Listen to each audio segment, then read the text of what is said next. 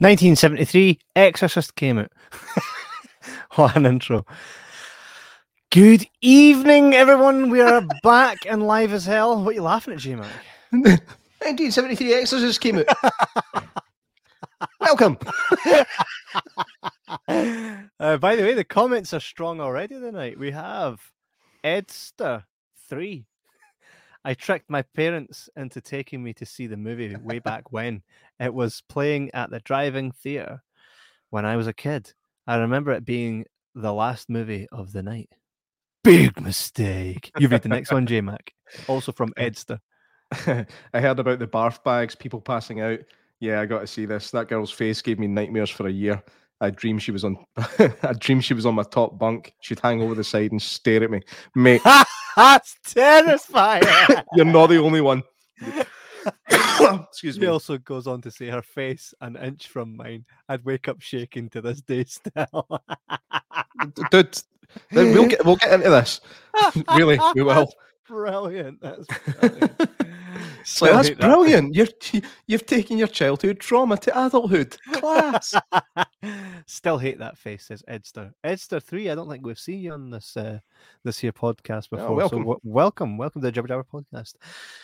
Yo guys, says Heather Dowfer, and the man himself, the man responsible for all this amazing artwork that you see in and out the Jibber Jabber podcast. Make sure to check him out. See Matthewman Designs, Craig Matthewman. Howdy, captains. See Howdy, what I did there. I see what you did there. That was very clever. Nicely done. Kevin figured it out yet? No, Captain Howdy. Eh? Captain Howdy. Captain Howdy. Ah, right, got you. The old Ouija board thing. There you go. Ah, crazy, man. Speaking of deep Ouija dive, boards, mate. Deep dive. Speaking of Ouija boards, this movie has a Ouija board on it, and it's kind of how it all comes to be. But we'll get into that just momentarily. We are with you tonight to talk about the masterpiece. That's what it's cried for all these years. The masterpiece that is The Exorcist. Came out in 1973. William Friedkin. That's his name. Friedkin. I read it as Fried. I read it as Friedkin for so many years. Like, a stupid name, Friedkin. Like cooked family, Friedkin. But no, it's Friedkin. Friedkin. Big William Friedkin. Big Willie. Big Willie. Big Willie F. Big Willie. So it was basically a book to begin with. It was written by some fella who was called William Peter Blatty. Big Blatty boy. Blatty boy. Yeah, Blatty boy. Yeah, my rat and bat demons. Sorry. Oh, I need to settle down. You're too excited tonight, man. Awfully excited. Excitable. I'm looking forward to talking about this. I'm looking forward to talking about this. So, it was a book made into a movie, and at that point in time, this movie is what had folk up. This was the very first time, I think, that's in recent memory of. I think that's where it kind of started. People were leaving the cinema. It was that scary. People were leaving the cinema. Mm-hmm. I think this is where it starts. This is the OG of folk were leaving the cinema. I mean, that's pretty much what you should say on this director's cut. Get that creepy bitch out my face. Folk were leaving the cinema. It was that good. This is pretty much what happened. Have you ever walked out of a movie? Not through fear or anything. Just like nah. No. For me. No, I haven't. No. I think I've only done it twice. One of them was with you. Exactly. Sorry, I shouldn't have done that. Janice is joining us again tonight. Guess who's back? Back again. Janice is back. Tell my friend. Hey, J-Mac, she's back. You tell your friend. See what I've done there. Nice to see you again, Janice. We have missed you. Absolutely, we have. Today, we're talking about The Exorcist, right? J-Mac, I'm just going to go straight into this now here, okay? First experience of the movie, right? You tell me what your first experience of it, because you will have heard about this movie long before you watched it, correct?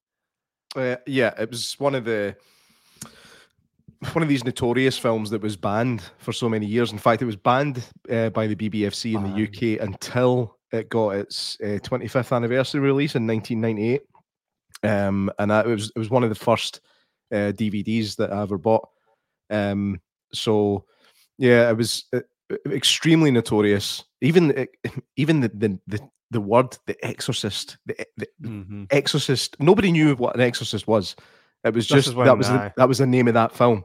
That scary film was called The Exorcist. As far as we knew, an exorcist was the demon, the wee lassie. Well, nobody really had a clue. Well, as a kid, anyway. My first experience of watching it, I actually had a pirate video of it. Back in Yar matey, you been watching this? It was probably back in 1996, 97. And I saw it when I'd have been 12, 13-ish when I first seen it. And personally, it didn't affect me that much. Or I didn't think it did, but we'll get into that. But it's a masterpiece. It really is. Mate, the first time I watched it, right, was, I think I was in my teens, because it wasn't, like, you got to remember, I grew up on The Gate, right? I grew up on stuff like Stephen King's It, the original miniseries. I had cousins that would be like, here, come and watch this, do I tell you I'm all right, and I'll get done in. Go in and there's Freddy Krueger fucking ripping somebody's maw through their front door, right? By the time I watched this, I was like, what is this? This isn't scary, right? But there is an element of to it that as an adult I find scarier now watching than I did as a teen. So my first time watching it was a pal's house. You know, we've got The Exorcist, come and watch it. Let's do it. Went and watched The Exorcist.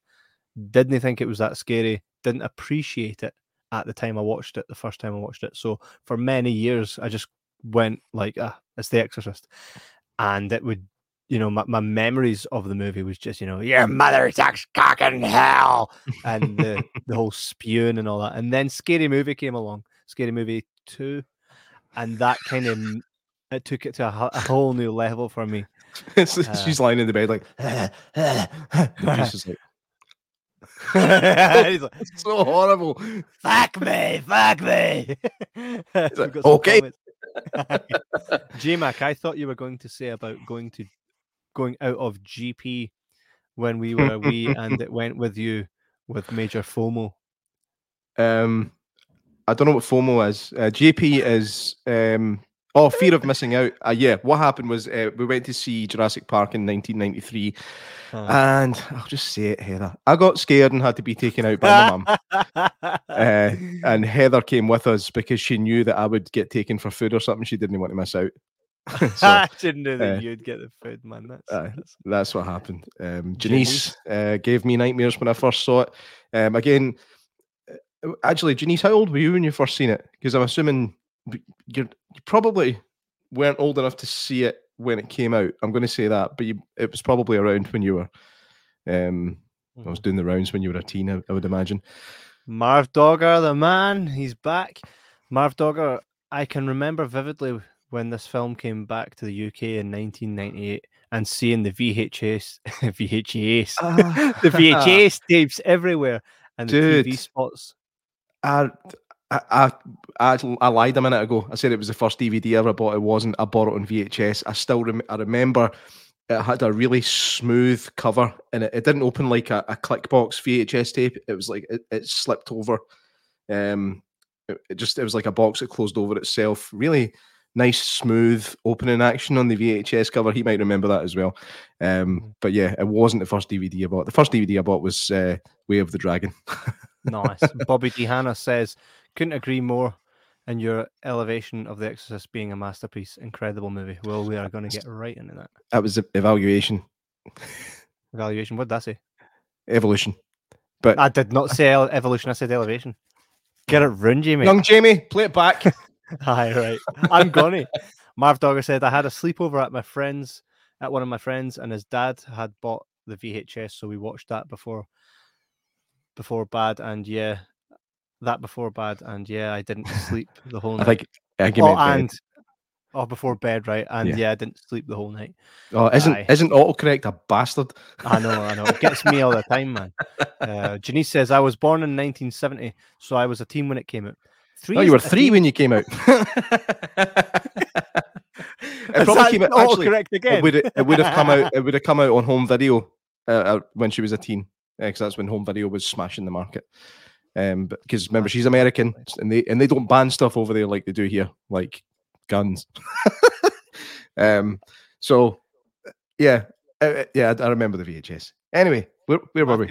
Matthew, when he says, went to see this when it got released in the cinema, when it got unbanned. Me and my mate went for a few too many beers beforehand and pissed ourselves laughing the whole way through, quoting Repossessed.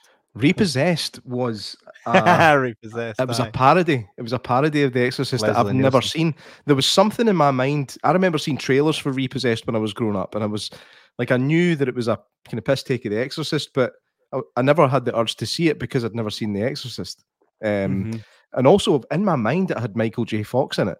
But I remember IMDb in it, and it's not Michael J. Fox, but it's like a Mandela effect for me. Like, I could swear Michael J. Fox was in the trailers. That's like me with Billy Crystal being in the Bean movie, Mr. Bean movie, and that's no Billy Crystal. No, it's Peter McNichol. But he's so like Billy Crystal, right? He's small and small. And I'm like having an argument with a woman one time, being like, Billy Crystal is in the Mr. Bean movie. Trust me. I was like, I bet all my guitars on it. She looked up and was like, see, he's no. I'm like, well, that ain't good. So I think with The Exorcist, what set it apart from, like you mentioned, like A Nightmare on Elm Street a minute ago, those kind of fun slasher movies. I wonder if Johnny Depp looks back on that and goes, "Oh, that would have been so much easier than dealing with this bitch." But yeah, you get fun horror movies, and then you get The Exorcist. It's not fun. It's not even entertaining. It's just I'll think of a descriptive word for it as we go along. Well, let's look at it. It kind of kicks off where they're in Afghanistan. Iraq, yeah. They're in Iraq. Americans made the same mistake.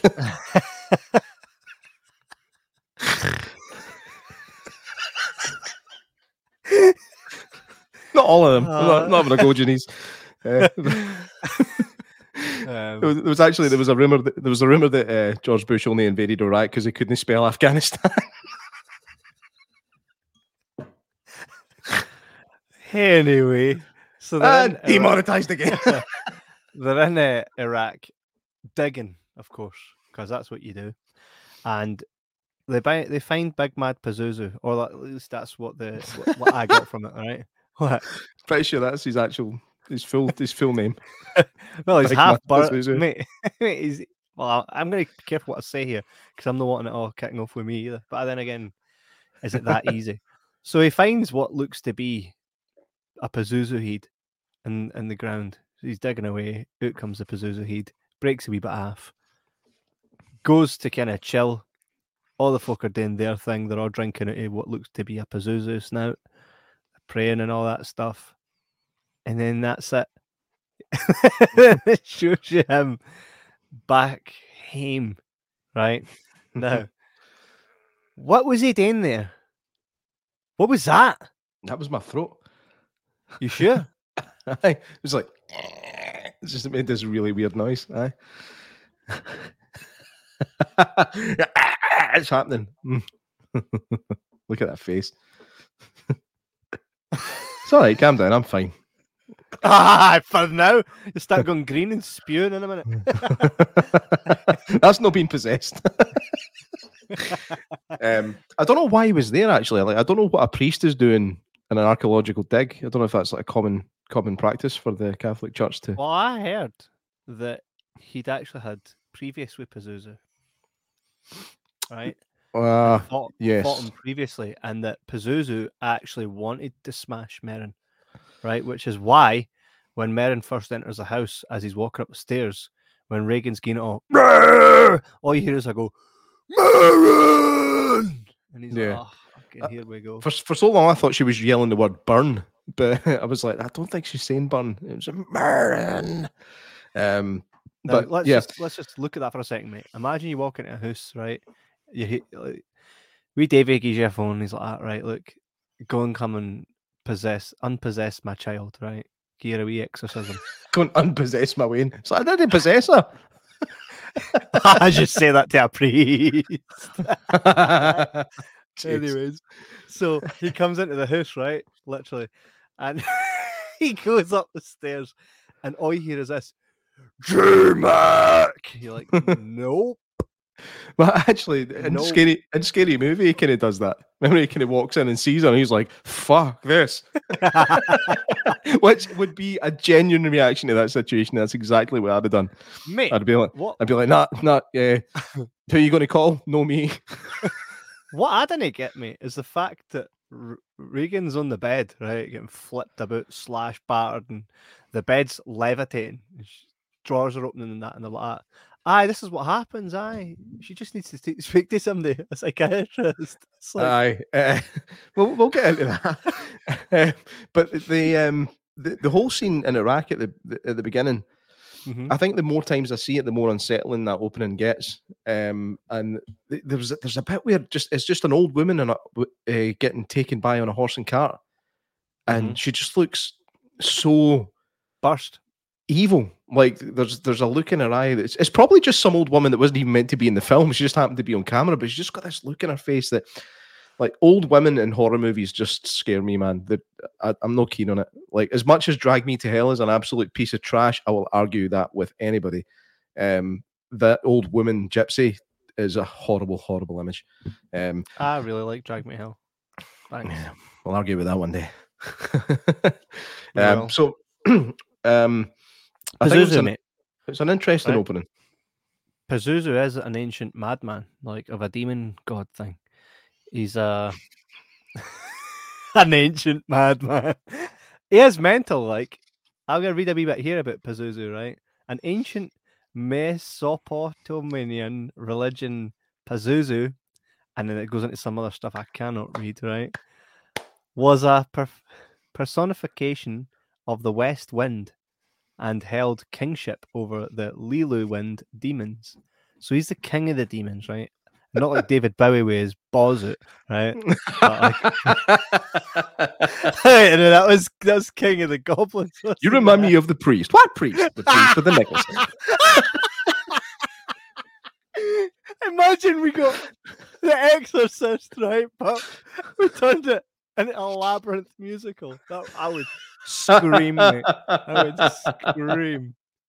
I saw Regan getting fucked up on the bed. How you fucked your mom in hell, you think? Everything I do for Pazuzu. Pazuzu. Oh, we need to calm down and focus. So as an atrophic entity, he was considered as both. I need to get glasses. That's all it is, by the way. I can read these words. I just can't see them. As both the destructive and dangerous wind, but also a repellent to other. Oh, and it's made it all big when I clicked on it. So basically, it's a badging. Why do these things exist? Like, what purpose do they serve other than winding us up? Well, this is actually something I was going to touch upon. Like, this film, even watching it, I'm a 37-year-old guy and I'm pretty much unfazed by horror, but watching this film just for this, I had to take a break from it, right? I had to step away and come back and finish it off like a couple of days later. I've seen it so many times, but I think you look at things differently the older you get, and it was just hitting so many nerves. But I couldn't imagine actually being a devout Catholic or something who believes in all this shite, because how much believe it, mate, when you see that? Well, how much more terrifying would it be if you actually believed in gods and demons? Like, well, get this, mate. We're what, 7 or so episodes into the Paranormal Party, and none of them made us believe yet, right? No. So to see it, like, imagine you go into your room and imagine your missus, right? And her legs are all up behind her head and know the way that you want it to be, right? Right? And she's chewing on her own toenails, man, for the back end, right? And she's like, fuck me. I'd be like, nah, wait till you're done. Right? At that point, Spit your nails in the bin, hen. I didn't want nail crumbs in the bed. the thing is, I've just noticed, man. Sorry, it looks like Stretch Armstrong's kind of holding that, going, "Where are you wanting this, mate?" for anybody He's at gradually home slipping watching down. He's going to that fall. doesn't know what he's on about, there it is up in his top left. For anybody listening to this on Spotify, you're humped. He's like, "I know you're doing a podcast, buddy, but can you tell me where this is going?" Todd Surprise says, movie scared the piss out of me as a kid. I wish I'd watched it as a kid. It was critters I had. Marv Dogger says, one of the most unsettling aspects of The Exorcist for me is the sound design. It's very unnerving along with its use of abstract music. Yeah. I was actually watching a lot with Big Billy Friedkin talking about the soundtrack to it and why he made certain decisions. But again, we'll probably get into that later on. So I actually seen I rented on Amazon Prime the Unseen edition, or I think it's called The Exorcist, the version you've never seen. It'll be on there, like. I've seen it now, so I can't call it that anymore. But anyway, there wasn't that much different in it. For some reason, they decided to open with like a panning shot of Reagan's house, and then I think it ended up on the stairs, the famous stairs, and then it went to Iraq. It was pointless. There was no need for it at all. And I think there was maybe a couple of shots that were slightly different, but don't waste your money watching the version you've never seen. If you've already got it on DVD or whatever, it's kind of pointless. Aye, for real. So we think this is really a big fight between Pazuzu and Merrin, right? Yeah. I think that, but what gets me is, so he bursts open the stone, right? Finds Pazuzu's head, gets on with his life. Then Reagan finds a Ouija board that was just kicking about in her actress of a mother's house, nice house. And then what? Big Pazuzu's like, you'll do. Well, there's something, maybe one of the bigger fans that's watching this can answer this. Was that Chris McNeil's house, or was she renting it for just to live in while she was filming the movie that they're making? Because I'm actually not 100% sure on that. I know they're moving away at the end of the movie, but that could have been for the fact that all that shit happened there. But something tells me that wasn't actually their house, and she was just renting it for the time she was making never the got movie. that. I could be totally wrong. I could be totally wrong, because like Chris never knew it was there. She never knew the Ouija board was there. But she had recently split though from her husband. And of course, she ended up with all the money and got the nice big house. Husband's living in a tent.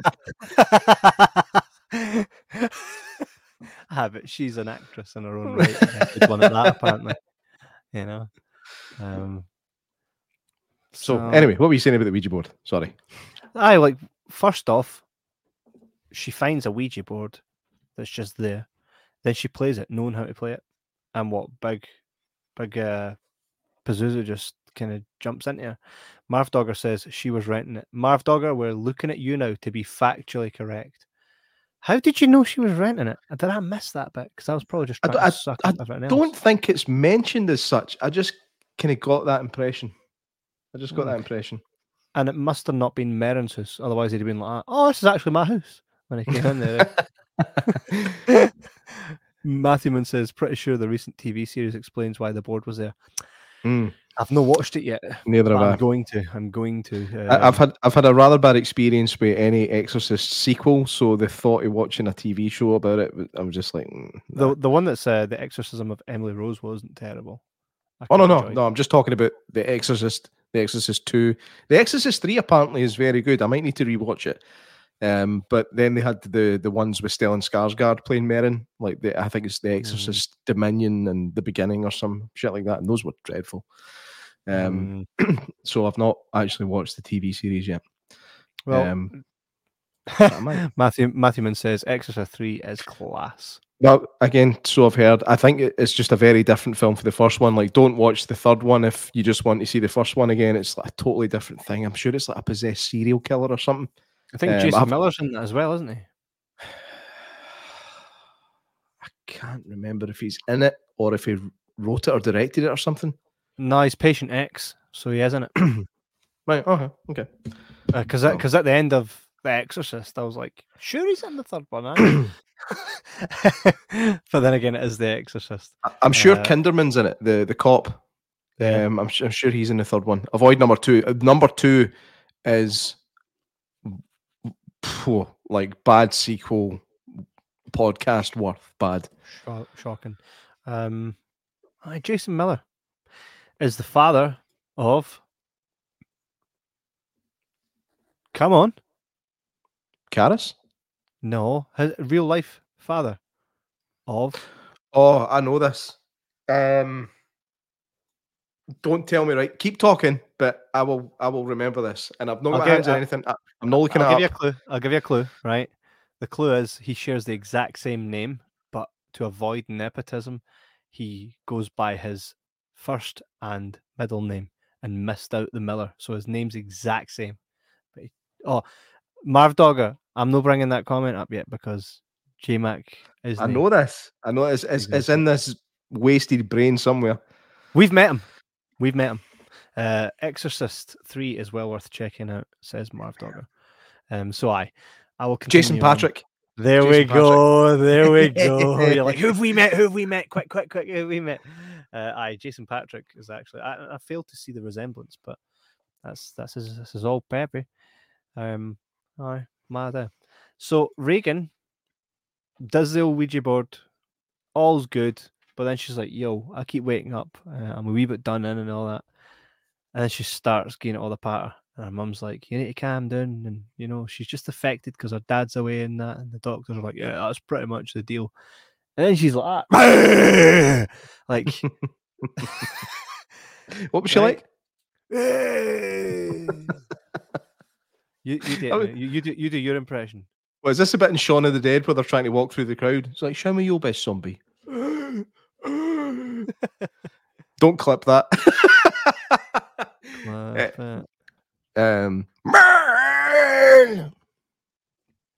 That wasn't bad. Hi. So she starts getting all proper mad, and most of this movie is set in that house and in that room. And one thing that is quite mad is what's his pass? Friedkin.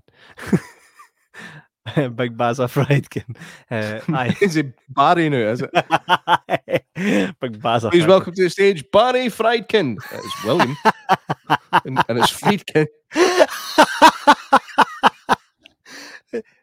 The thing he kept doing with the actors and actresses, though, is he kept doing stuff with them. Like, for example, Regan, like Linda Blair, her back got snapped because, you know, that scene in the movie where they're like, she's like proper gone mental. They had her strapped to a harness, and the harness came loose, and she was actually screaming like, this is fucking Sarah. And they're like, she's so good, isn't she? She's so good. It's the same thing. Actually, it's exactly what happened to the lassie at the start of Jaws. The same thing happened to her. She's screaming in absolute agony, and Spielberg's like, yes, I didn't know she was this good. What had she done? Stood on a crab or something? It was it was the same thing. She was in the harness getting thrashed about like the shark had her, and it was really, really badly hurting her. But so it happens to her. It happens to Ellen Burstyn as well later on in the movie. He was doing a lot of things to get the shots that he wanted. You know, Jason Miller was like that. They fired off a gun to get him to like, proper shit himself. And he was like, "Oh, I'm an actor. You didn't need to make me react. I react. I'm an actor." I think that like he had done the reaction a few times, and Friedkin was like, "Nah, he didn't get a big enough fright." Right. Apparently, he did it like a couple of feet away from him, and shotguns are loud, especially indoors. There's something to that, though, and I'll tell you why. When I was filming the Mark Sharp and the Bicycle Thieves music video for Sink or Swim, we had the guys running about the green screen, and I was like, you're going to have to pretend that there's a big tentacle coming towards you from an octopus, and you're going to have to react like it's trying to hit you, right? And they're running about and they're laughing, and they're like, and I'm like, I ain't ever seen anyone be afraid like that. So when they were doing it, I picked up a drumstick, one of the drummer's drumsticks, and as they came towards the camera, I went to throw it directly at their face, and they proper shat it. And that's what you see in the music video. So All right, let's call there is you something to that. Welly Friedkin. No, call me Fried Kev. Fried Kev. Chicken Fried Kev. Chicken Fried Kev. Don't even like chicken. Who doesn't like chicken? Mate, the doctors in this. I'll tell you what though, that like the whole thing about taking her through all the medical procedures and stuff like that is something that a lot of kind of lesser horror movies would brush over really quickly. I actually like the fact that they showed a fair bit of time with her going through different medical procedures and then showing you her brain scans to show that nothing's wrong. And even that stuff was quite like, oh, aye, like you could see your own kid lying there. And I think that's what changed for me with The Exorcist when you get older, is when you've got your own kids. I mean, I've got one on the way. You've got four. You can imagine any one of them lying taking those medical beatings. Basically, she was getting beaten. And she's going into all the big machines and stuff. But the thing is, like, she's sitting there getting all this blood work taken and all that kind of mad stuff, and she's telling them, "Yo, I'm being beasted here, right? You're going to have to get a hand at this." And the mother is the only one that sees it. And you, again, with the good acting as well, you're seeing that she's proper frustrated. Like, hey, wait a minute, I'm telling you, I seen a bed fucking throw my daughter about, right? And I got whipped. I got whipped and in real life smashed my head off the back of that thing. No, that's it was actually her back that got done in that scene. Was that her back? Was that her back? We'll talk about that particular scene. We'll talk about it in depth later, so we'll talk about it then. But you mentioned the acting. There's not one bad performance in this film. I think there's occasional moments where you think, they could have done that line a bit better, but there's no generally bad performances. I think it's like you do get the feeling that Regan and Chris are really close and they really love each other. The chemistry between them is really good. Even the servants and stuff. They've got servants. I know. They've got servants in the 70s. I mean, I think it was just trying to can illustrate the fact that here this can happen to the really rich people as well. Possession isn't just for poor folk. Performances were fantastic. There were some actors that didn't make it through the entire film as well. What was that all about? Big Merrin just fucking dropping dead. It's a heart attack. No. I mean, like the actors. I'm sure that one of the actors in the film didn't make the end of it. One was a serial killer. Who? The wee boy that the wee guy that's like in the hospital and he's collecting stuff. He went off and done something then. That's right. I remember it was gay. Am I right in saying that? It was a gay serial killer. I'm sure. Make you a serial killer. No. I'm not saying that. No. It doesn't make you. Here comes the number 9. You can be gay and not kill folk. I understand. But I'm sure he was a gay serial killer. Like he was killing. That's just a serial killer. But I'm sure he was killing off guys. I don't know if he was. I think doing dirty things with them and then killing them. No, I think he just killed folk. Being gay had nothing to do with it, mate. Go and check it. In fact, somebody watching it, check it. Let us get on with the podcast. Somebody check it and comment. With what you're saying, though, he was a gay serial killer. That's like saying like Kevin is a non-Rangers fan, non-Celtic fan serial killer. Okay, so it is. I'm sorry. He was just a serial killer. I'm sorry. It was irrelevant who he shags. No, that's got something to do with it. I'm telling you. Oh, yeah, it is then. That's it. Come then. Tell me why him being a homosexual makes. No. That's part of what resulted in him choosing the victims that he did. Is what I'm trying to say. Because he's gay, or Jason. Oh, here's the 9A. Nah, I'm telling you, I know that you don't. Girlfriend he killed. I'm going to feel really stupid if he's not. Let me just say the Exorcist killer on set. All Bateson. Paul Bateson, real life serial killer, appeared in the movie Paul Bateson in The Exorcist. While he may believe that the set Exorcist was cursed, some also believed that the curse was passed on to the cast and crew. There was infamous serial killer featured in the scenes. Let's just find out 10 frightening facts about Paul Bateson. Right, let's find it. Let's see what they say about Paul Bateson. Let's see about this. Right. So death. Oh, this is 10 facts. I don't want the 10 facts. Why the crew of The Exorcist believed the set was really not Paul Bateson, the real life killer, appeared in the movie. Here we go. Here's the good stuff. Right, there is we picture him. Let's just have a wee look. Looking for Reels and Fredrickson. No saying anything about him being gay, my friend. Fuck. Wait a minute.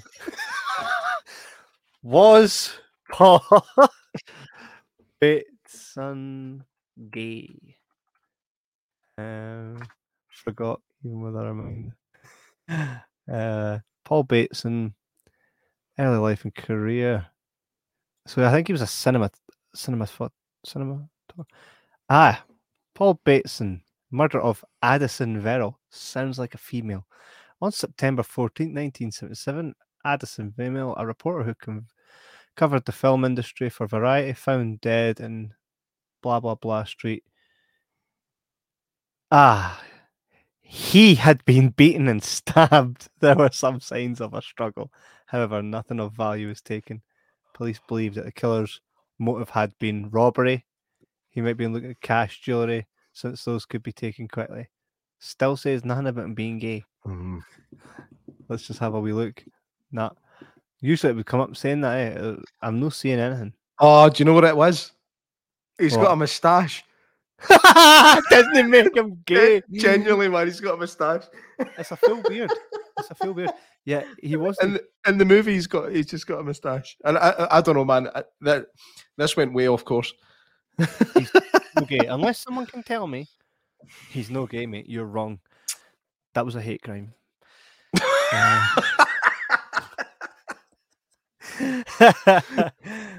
John Fulton forgot even with a reminder. Don't worry, John.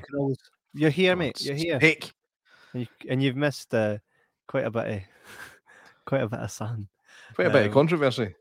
Aye, I know. You should have heard it. It's no like me to do that. Nah, but hey, you get hey, who doesn't mix up their serial killers? You're thinking of John Wayne Gacy. It's even in the name. Yeah, he was actually. He's gay. See, Gacy. John Wayne, he's gay. See, he's gay. See. Yeah, Gacy. Great movie. You should check it. He's been killing people. See, because he's gay. See. There's a lot. They do believe the set was cursed. Yeah, there's a lot of crazy stuff went on there. The one that springs out to mind for me is the actor who plays Burke Dennings in the film. I'm sure his name was McGowran. I think his last name's McGowran. Can't remember his first name, unfortunately, but he died before the film was even finished. He dies in the film. He's the first person that they suspect that Reagan hauled at the window. He was quite nasty. He was quite mean. Oh, it was horrible, racist little prick. But everybody loved him for some reason. Welcome to the 70s. The only person that didn't love him was the German butler. No wonder. I know. He was calling him all. He was calling him a Nazi. He was calling him. I tried not to say it for the algorithm, Ken, but just wire on right in there, J-Mac. Just say it. I did not see what you're talking about. See that? That's how you get around it. Nazi. It was calling him basically because he was German. He was calling him horrible names. And I think he dies that night, basically at the party. But we're going to believe that was Big Pazuzu that smashed him, eh? Aye. Pazuzu presumped him out the window. Right, but how come the window's still fine? Because it was open. It was open when he got thrown out. It was the window was open. It shows you. I'm sure there's a shot of the window open, and I think it kind of illustrates the fact that that's why. Why was he back in her room? Maybe Pazuzu called him there. We saw him leave, drunk, next to Harry's pan, and he was in her room. Was he a priest? Was that? Was he a priest also? No, he was just the director of the film. that Chris is in. Right. But anyway, he dies and his head gets turned completely around. They didn't exactly show you that, which I thought was quite a shame. They don't show you his body at all. But you do get. I think it's it's such a well-paced film. It doesn't show you too much too early, and then and I think that's another testament to how good the film actually is. I still want to know why he was in a room. Right, and because there's no definitive answer, I'm kind of all right with his head being twisted. Right? I'll drink to that. I'll drink a cup of tea to that. Aye. So I'm kind of fine with that, and the fact that it wouldn't be the realm of possibility that he was in there for no good reason, seeing as he was an absolute piece of horse shit when we saw him on screen. Shame about the real guy, Big Jack McGowran. Big Jack McGowran. I think he's panning off in real life. I died. He is. That's the. Remember, I was saying Jack McGowran died before the film was finished. Aye, that's the same Jack McGowran that we're talking about here. I wonder. He was probably a nice guy in real life, eh? Probably. You never know. Yeah, I don't think we ever truly know anyone. True that. Was he not in? No, it's the Vampire Killers. He kind of looks like the old guy at the start of Willy Wonka, eh? The old guy that started Willy Wonka. What old guy? The old guy that's in the bed, and he's like, "Go to Willy Wonka." And no, he's just an old guy with bad hair. I rest my case. So, but again, I like him. I like how many characters there are in this film as well, and they're all really well fledged out characters. It's not just, I mean, horror films in general, notoriously kind of low budget, very few characters. All you're doing is putting meat on the screen to get killed off, essentially. But this is just a different realm altogether. The scene where she again, it's the party scene where she comes downstairs. She's just like, "You're going to die up there." Then she pees in the carpet. But it's unsettling. I felt quite sorry for her. It's an unsettling scene. I think it's a good precursor to what's coming. I think I remember the first time seeing it, just going, "She pissed the carpet," but again, you see it the second time, and you're like, "Oh no, here we go." Sort of kicking off now.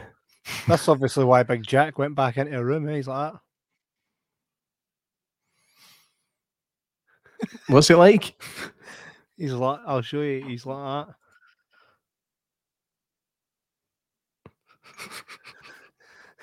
Nah, I didn't understand why he was in a room. Someone needs to answer that one for me. Unless he was like sensed Big Pazuzu and went in and was like, "I'm coming for you, Pazuzu," and hopefully that meant the demon. Unless he was at the top of the stairs and Reagan or Pazuzu climbed out the window and down and pushed him down the stairs. Well, killed him, then pushed him down the stairs. Aye, because she's done all that backward walking in that, eh? Aye, exactly. So that again, that getting deleted for the film was I don't understand. I think they deleted it because you can clearly tell that it's not Linda Blair. It was probably Eileen Dietz who they used as a stand-in for quite a lot of the film. But the version that I watched had the spider walk scene in it, and yeah, you can tell that it's not her, and that's probably why they left it out.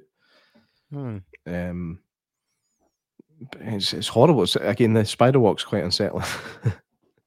Yeah, I mean, was this the first time we've seen that? I know The Conjuring brought that back. I would say that it was probably the first time anything like that was put on film. But she also had like a serpent's tongue as well at that scene, which isn't in the scene the version you've never seen. But I have seen the cut where she's got like a serpent tongue and then she does a spider walk. Matthew Mann says Eileen played the subliminal face. I think that's true. She did. Yeah, Pazuzu. You can see that face at the top left of this podcast if you have a quick look. Right up there. I saw it at the beginning. I was like, I wasn't sure if I'd seen it at first. Then I looked again and was like, there's Pazuzu. You creepy bastard, mate. Yeah. You creepy bastard. John Fulton says, think a similar scene was in The Unborn. It was. That's the movie I meant to say instead of The Conjuring. That's right. And I think, was it the old lady? She turns upside down like a spider and she's like, meh, down the stairs, man. Scary. Sounds Oh. terrifying. Oh, there's an old woman coming down the stairs. Meh. Meh. Meh.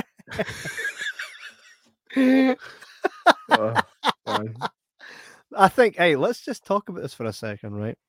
Old women are terrifying. I find old women just as terrifying as you find children scary in horror movies. See a fucking creepy, John Fulton says, freaky as, agreed. A creepy old woman. Terrifying. Now, I think it was Marv Dogger at the start said that he always had this image of Exorcist lassie Linda Blair, like peeking down and staring at his face, right? Which is terrifying. But see me, I had one as a kid, and I remember staying over at a family member's house, and I was staying on one of those like fold-up beds that are very low on the ground. And I remember lying in a dark room. Now you know what it's like when you're a child and you're in a dark room, right? And adults are still up and about, and you're always like, "Ooh, this is scary." But you know that way where the door's not fully shut, right? And it's like you can see the light coming through, but only just enough to know that there's light there. You can't actually see anything, but the door's not shut. I remember lying there, right? And I think it was some kind of sleep paralysis, or it happened. It never happened, right? But it was sleep paralysis, or it was a dream, right? And it's stuck with me from when I was like 3 or something like that, whatever age I can remember it from. And it's like you can just hear. So I'm lying there in this room, staring at the door, and all you hear is someone very quickly run up the stairs, like boom, boom, boom, boom, boom, boom. Door straight open.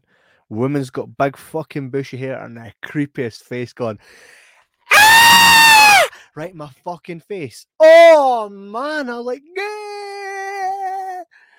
Nah, mate. Nah, that shit gets me. That shit gets me. That sounds like you experienced the hag. Oh my god! Did I You've had experience it. the hag? Had Is the that hag. the hag? That's Yep. no the hag. Does she That's do the that? hag. My mum's had the hag as well. She told me about it. She had it when she was a kid. The way she described it was she was just hanging over her bed, and my mum kind of put her covers over her face. But it was old women, the nails, the hair, the hag. No, mate. I had that when I was a kid then. Yeah. Fucking old Anybody hag. else had sleep paralysis? It's fucking terrifying. Anybody who's got any experience of that, leave it in the comments section. Absolutely. Matthewman says, speaking of old women, X was phenomenal. Well, oh yeah, I watched X. Did I say to him that I hadn't seen it? Actually, I watched it with my mate Dave round the corner. Watched it with Dave last night, and I will never watch that film again.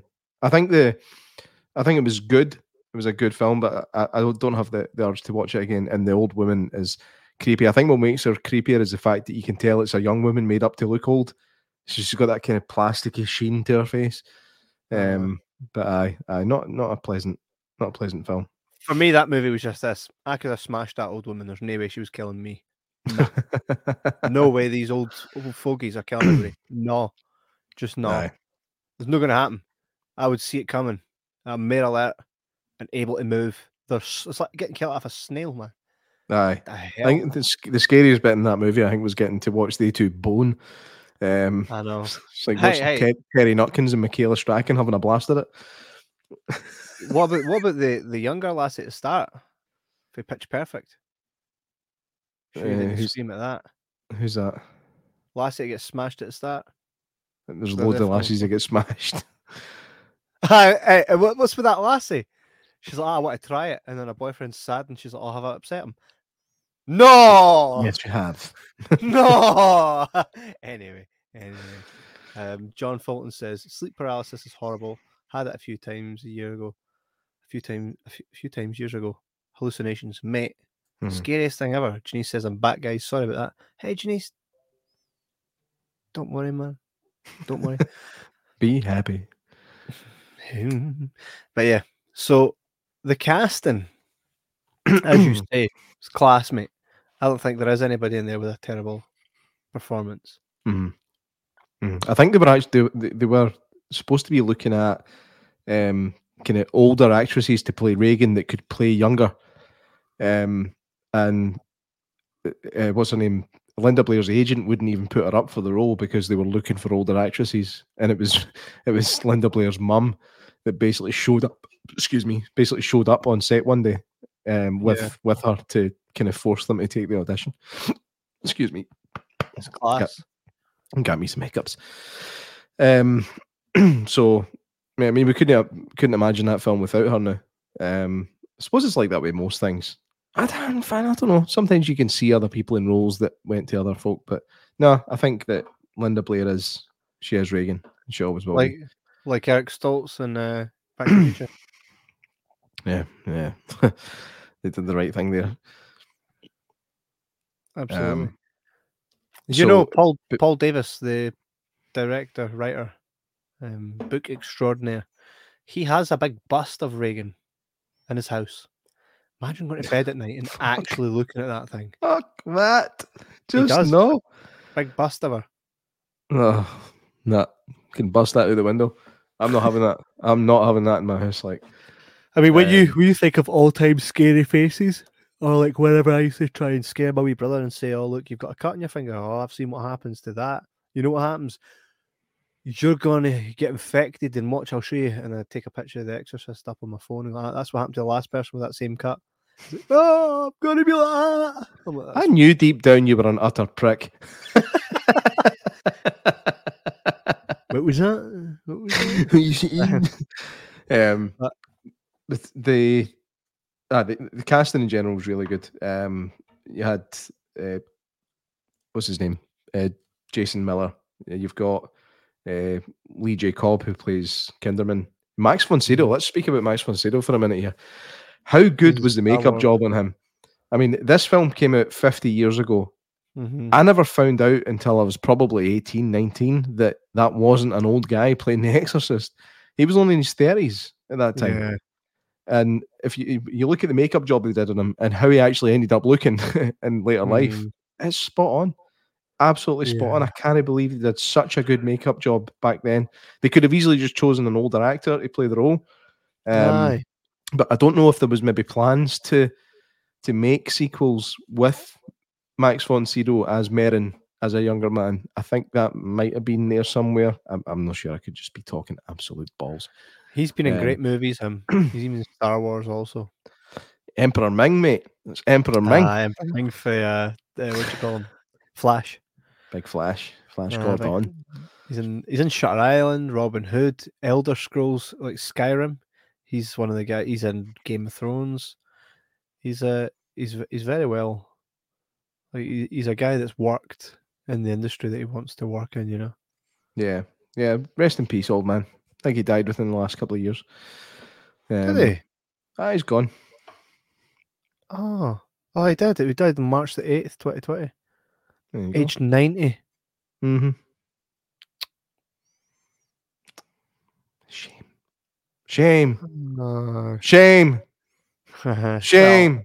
I wouldn't say it was that kind of shame. Let a guy rest, man. Let a guy rest. Yeah. Very good actor. What was that? Just take a moment for him. He was a class guy. And that's him had his moment. So I was totally waiting for folk to fill up the funeral hall. Matthew says he'll always be Ming to me. I read that as Minge. He'll always be Minge to me. Aye, that's good old Max von Sydow. It's a shame. I mean, how many people are still left? Linda Blair, who, by the way, when you look at her now, she still looks like Reagan, of course, because that's who she is. But she's a good-looking older woman. Oh, aye, she's got the Caroline Monroe thing going for her. But she's vegan. She's Regan. She's actually in it. Regan. She's actually death to Minge, says Martin. Hey, if that's your plans for the night, mate, we didn't need to hear about that. Linda Blair's in Repossessed. She with Leslie Nielsen. She reprises her role basically as Regan. That's But class. she's obviously, I think she must be in her 20s by that time. I think it came out in Yeah. the late 80s, maybe 1990.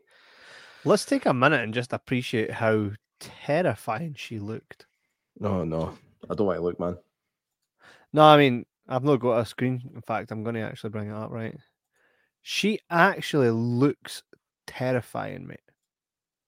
Absolutely terrifying. Look at this, right? Look at that.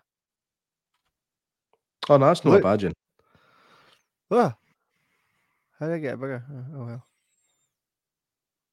Mate, that is terrifying. Look at that face. Looks like she's for Shettleston.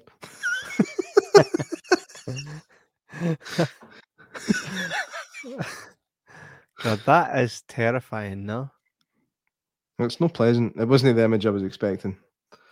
You were expecting no?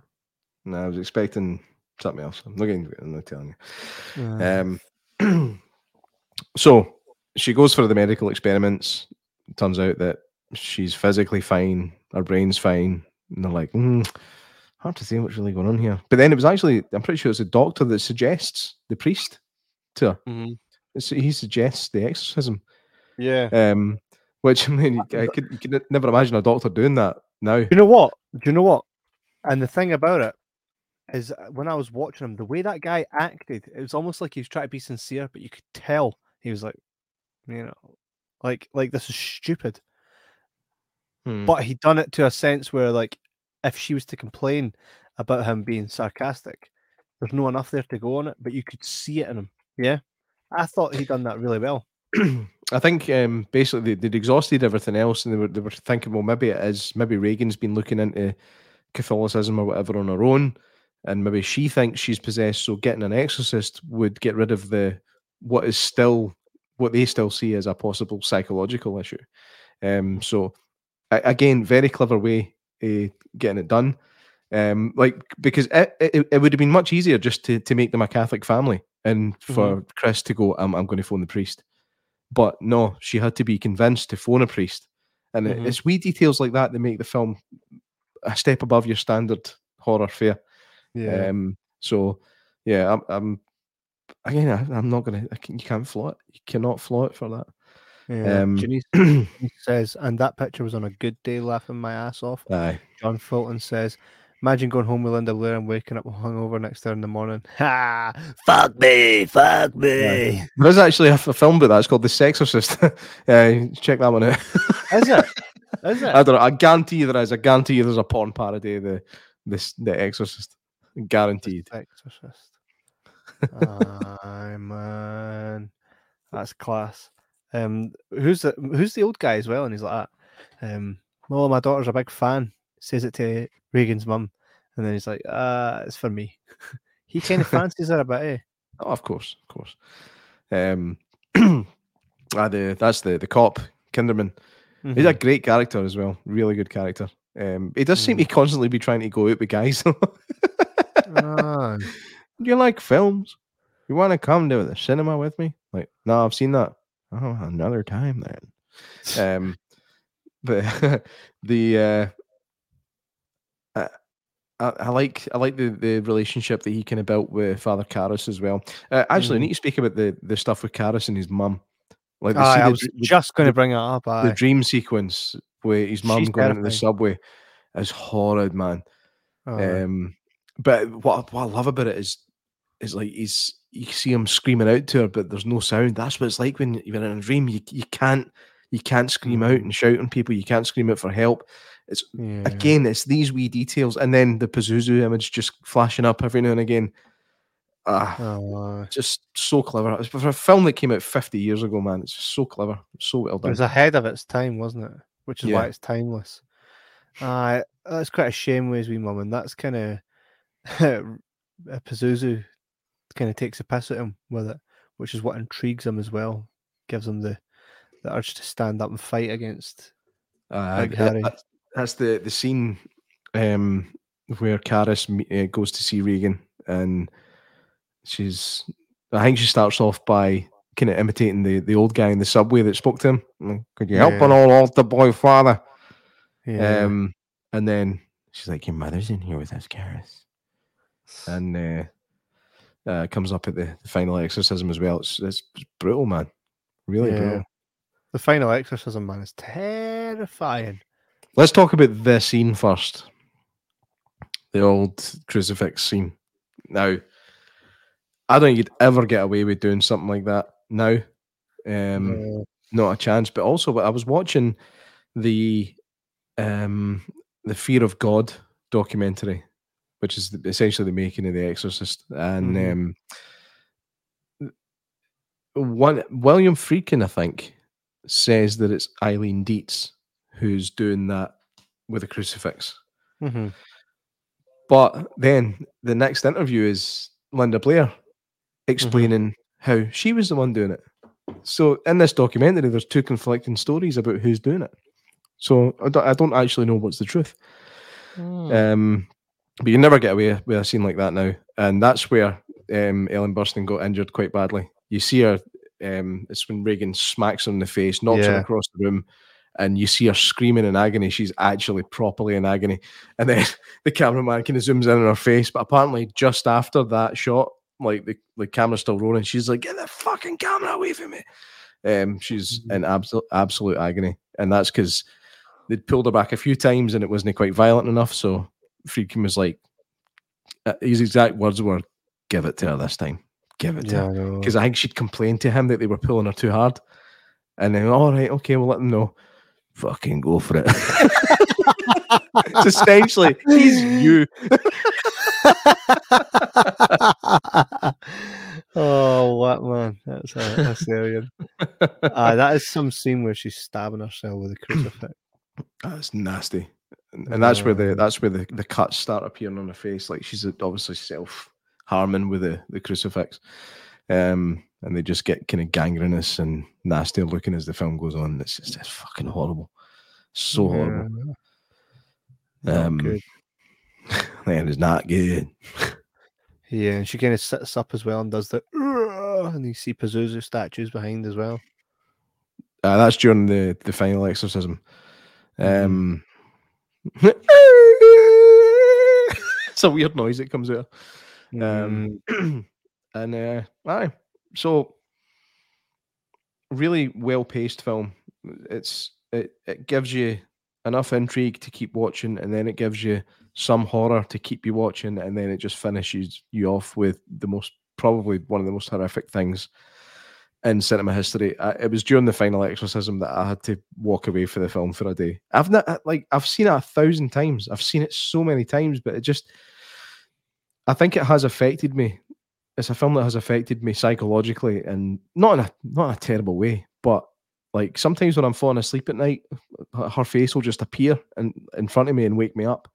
Like when my eyes are closed, it's like, no, when you're falling asleep and you get that wee jerk that wakes you up.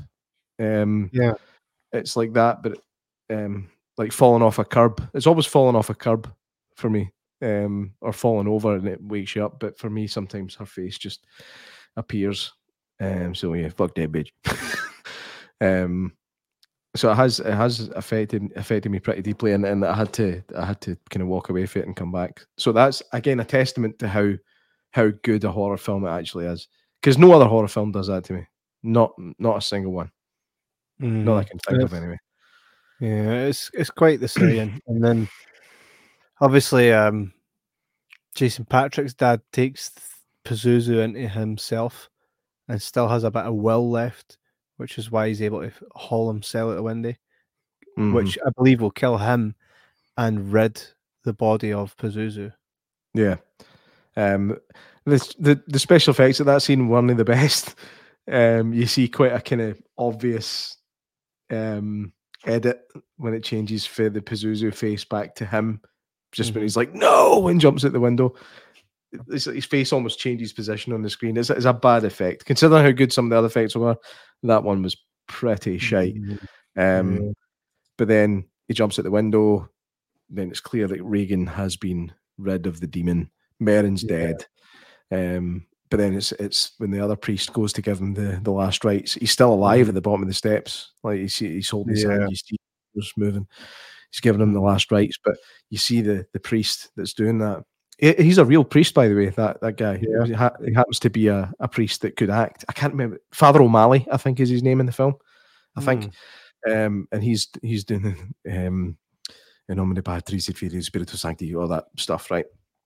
But you see, like when he's doing the cross, his hand is fucking shaking, and you're like, "Wow, that's his mate. That's his mate. He's just gave the last rites to. He's shaking." Turns out that William Friedkin had gave him an absolute bollocking just before that scene because he wasn't doing it right, so he was physically shaking. Yeah. Again, it's this thing. William Friedkin pushes people to the edge. He's a bit Kubrick in that way. He will push people to the edge to get the best performance out of him. You look at that scene, his hand is shaking, and it's because he's scared to get it wrong again. Marv Dogger says they did smooth out the jump cut at the end.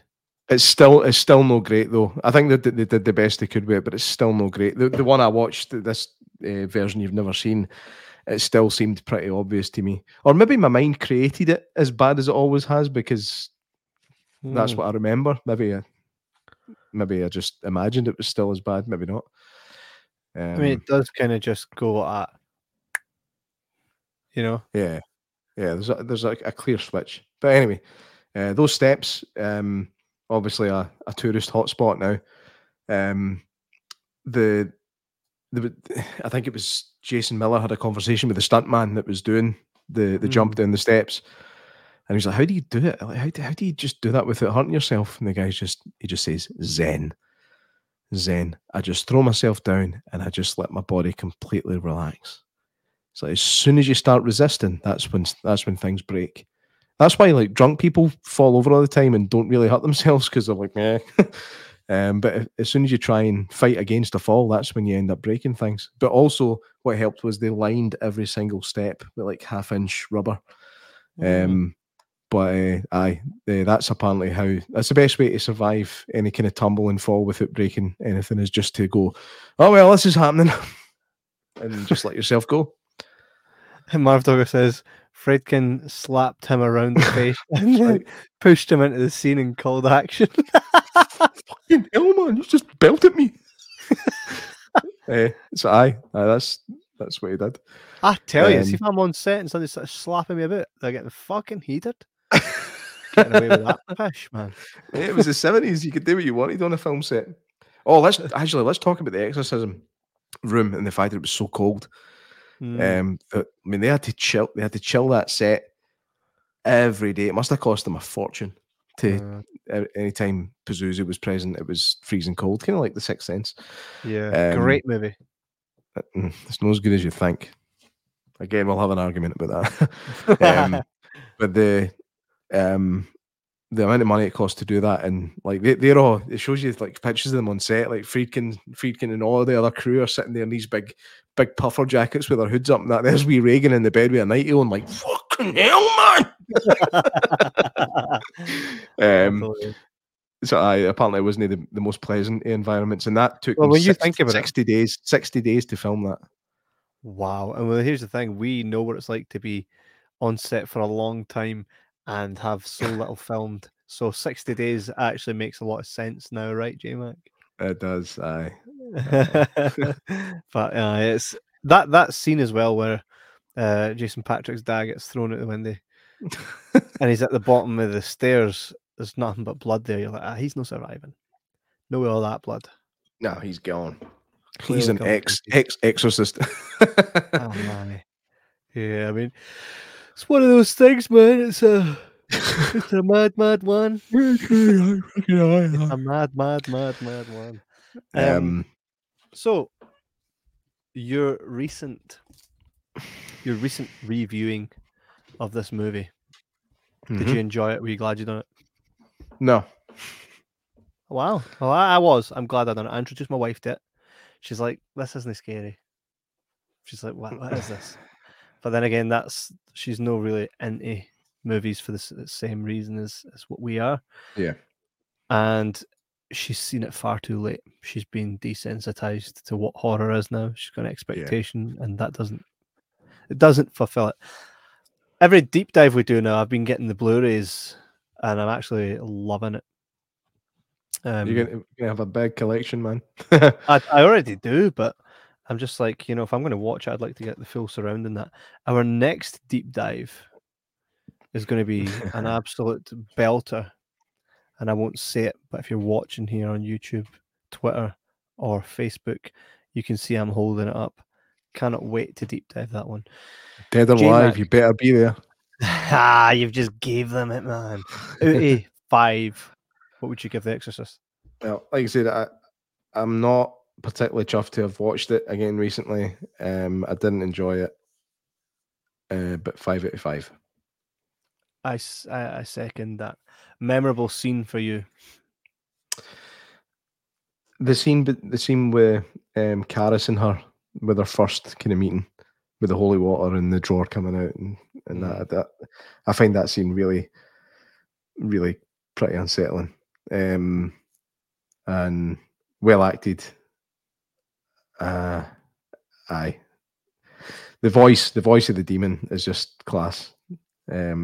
I think they had tried to mess about with Reagan's voice, with Linda Blair's voice, just mechanically to get it to sound demonic, and it wouldn't work. So they pulled in this actress, Mercedes McCambridge, who she was an alcoholic, and they actually ended up she'd been off booze for ages, but they actually ended up getting her to drink whiskey and chain smoke and all this to get her voice. She already had a really distinctive voice, but they got her to do that again. In fact, no, she requested it. She requested to do that because she knew what it did to her voice, and it just made it extra creepy because I think it doesn't sound like a man, it doesn't sound like a woman, it sounds right in between. And that scene just works really, really well. Yeah, that was a memorable scene for me. For me, it's the subway one where you kind of hear him. And you can actually just see that it's like he's lost his mother, and that scene gives you that without really having to say anything.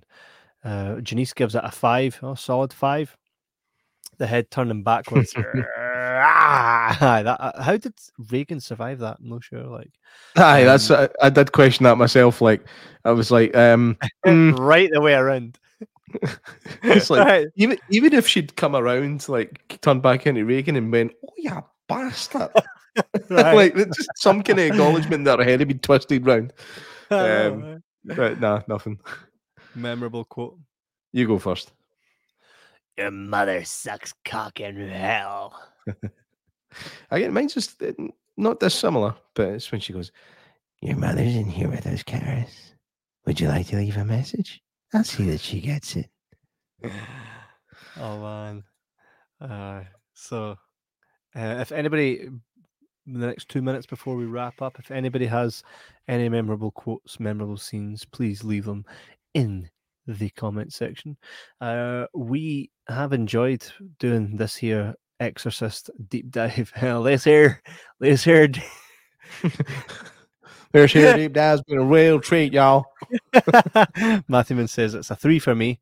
I'm more a Chappie monster movie guy. Still enjoyed this one though, absolutely. John Fulton says, "Do you know what she did? Your counting daughter." Do you know what she did? Your counting daughter. Crappy, not Chappie. I kind of thought that's what you meant. I love these Chappie monster movies. And they're just like that the whole way through it. Just a monster playing Chappie. Okay. Yeah. It's been fun, and I love doing these deep Don't dives. talk shite. It's not been fun. It has been fun. The podcast has been fun. Sorry, the film was not. It has been fun. The podcast and even rewatching it. It's been good for me. It's been giving me a reason to watch some older stuff when I really should more than I do. but I always look for that next thing. Craig Matthewman, Topman. He's a top man doing the artwork for this show, and just phenomenal work as always. So make sure to check him out on Facebook, Twitter, and all that jazz. Speaking of top man, One I'm second. going to see. We'll get to your Top Gun in a sec. Marv Dogger says 5 for the film. Still has power to it. That few films can equal or even can't equal. Totally agree, mate. No, a few films can. I think there's probably other films that can, but okay. There's very few, very few. Aye, absolutely. Top Gun, yeah. Yeah, when is he Top Gun at 2:00 on Wednesday? Is that right? 2:00 on Wednesday? Yeah. At the old Bathgate Cinema. Get yourself along, get your tickets at bathgatecinema.co.uk or phone their phone number. They've got a landline now as well, which is cool. Getting a new phone for that. It broke. It broke. Anyway, get yourself along to Bathgate Cinema. Top Gun, 2:00 Wednesday. I'm assuming there's other showings that day and throughout the rest of the week. But that's when I'm going. So I might see you there. We'll need to do a decent wee Top Gun episode to give praise to the new one. Sorry, I'm just trying to disguise the fact I'm yawning, mate. Mate, I would never have fucking guessed. Yeah, you covered it so well. My days are long. This is how you cover a yawn, right? This is my normal yawn cover. I go like this. Mm-hmm. You can't go. You can't go. Oh, come on. Usually I just go, yeah. You cover a yawn. You cover a yawn as about as well as you covered your laugh when I farted on the John Edmonds episode. Yep, that is it. Hey, God rest John Edmonds. Rest in peace. Yeah, nice guy. Yes, totally batshit, but nice guy. Well, it's deep now. Looking forward to the next deep dive. And the next Paranormal Patter and the next Jibber Jabber podcast episode. Guys, thank you very much for joining us tonight. Thank you for joining us every night that you guys do. You guys make this so worth doing. You can also check us out now on Twitter. We're live on Twitter, Facebook, and YouTube. Go ahead and follow us everywhere. There's more really exciting stuff coming up. Really cool stuff. Chances for you guys that are Scottish based to come along and meet us at some live shows, but there'll be more on that very, very soon. Thanks again for sticking with us, guys, and we'll always give you reasons to come back, and the more we can give to you, the absolute better we feel about it. So like, subscribe, leave reviews, all that cool stuff. Janice, you're an absolute doll. Ginny. I think the point is to make us despair. That's a good line. Yeah, absolutely. I'm like, Janice. I'm only joking, Janice. Right, guys, thank you very much, and we'll see you guys next week. J-Mac, anything to say? No, thanks for being here, and continue to be here, and so will we. Take it easy, guys. See you next week. J-Mac.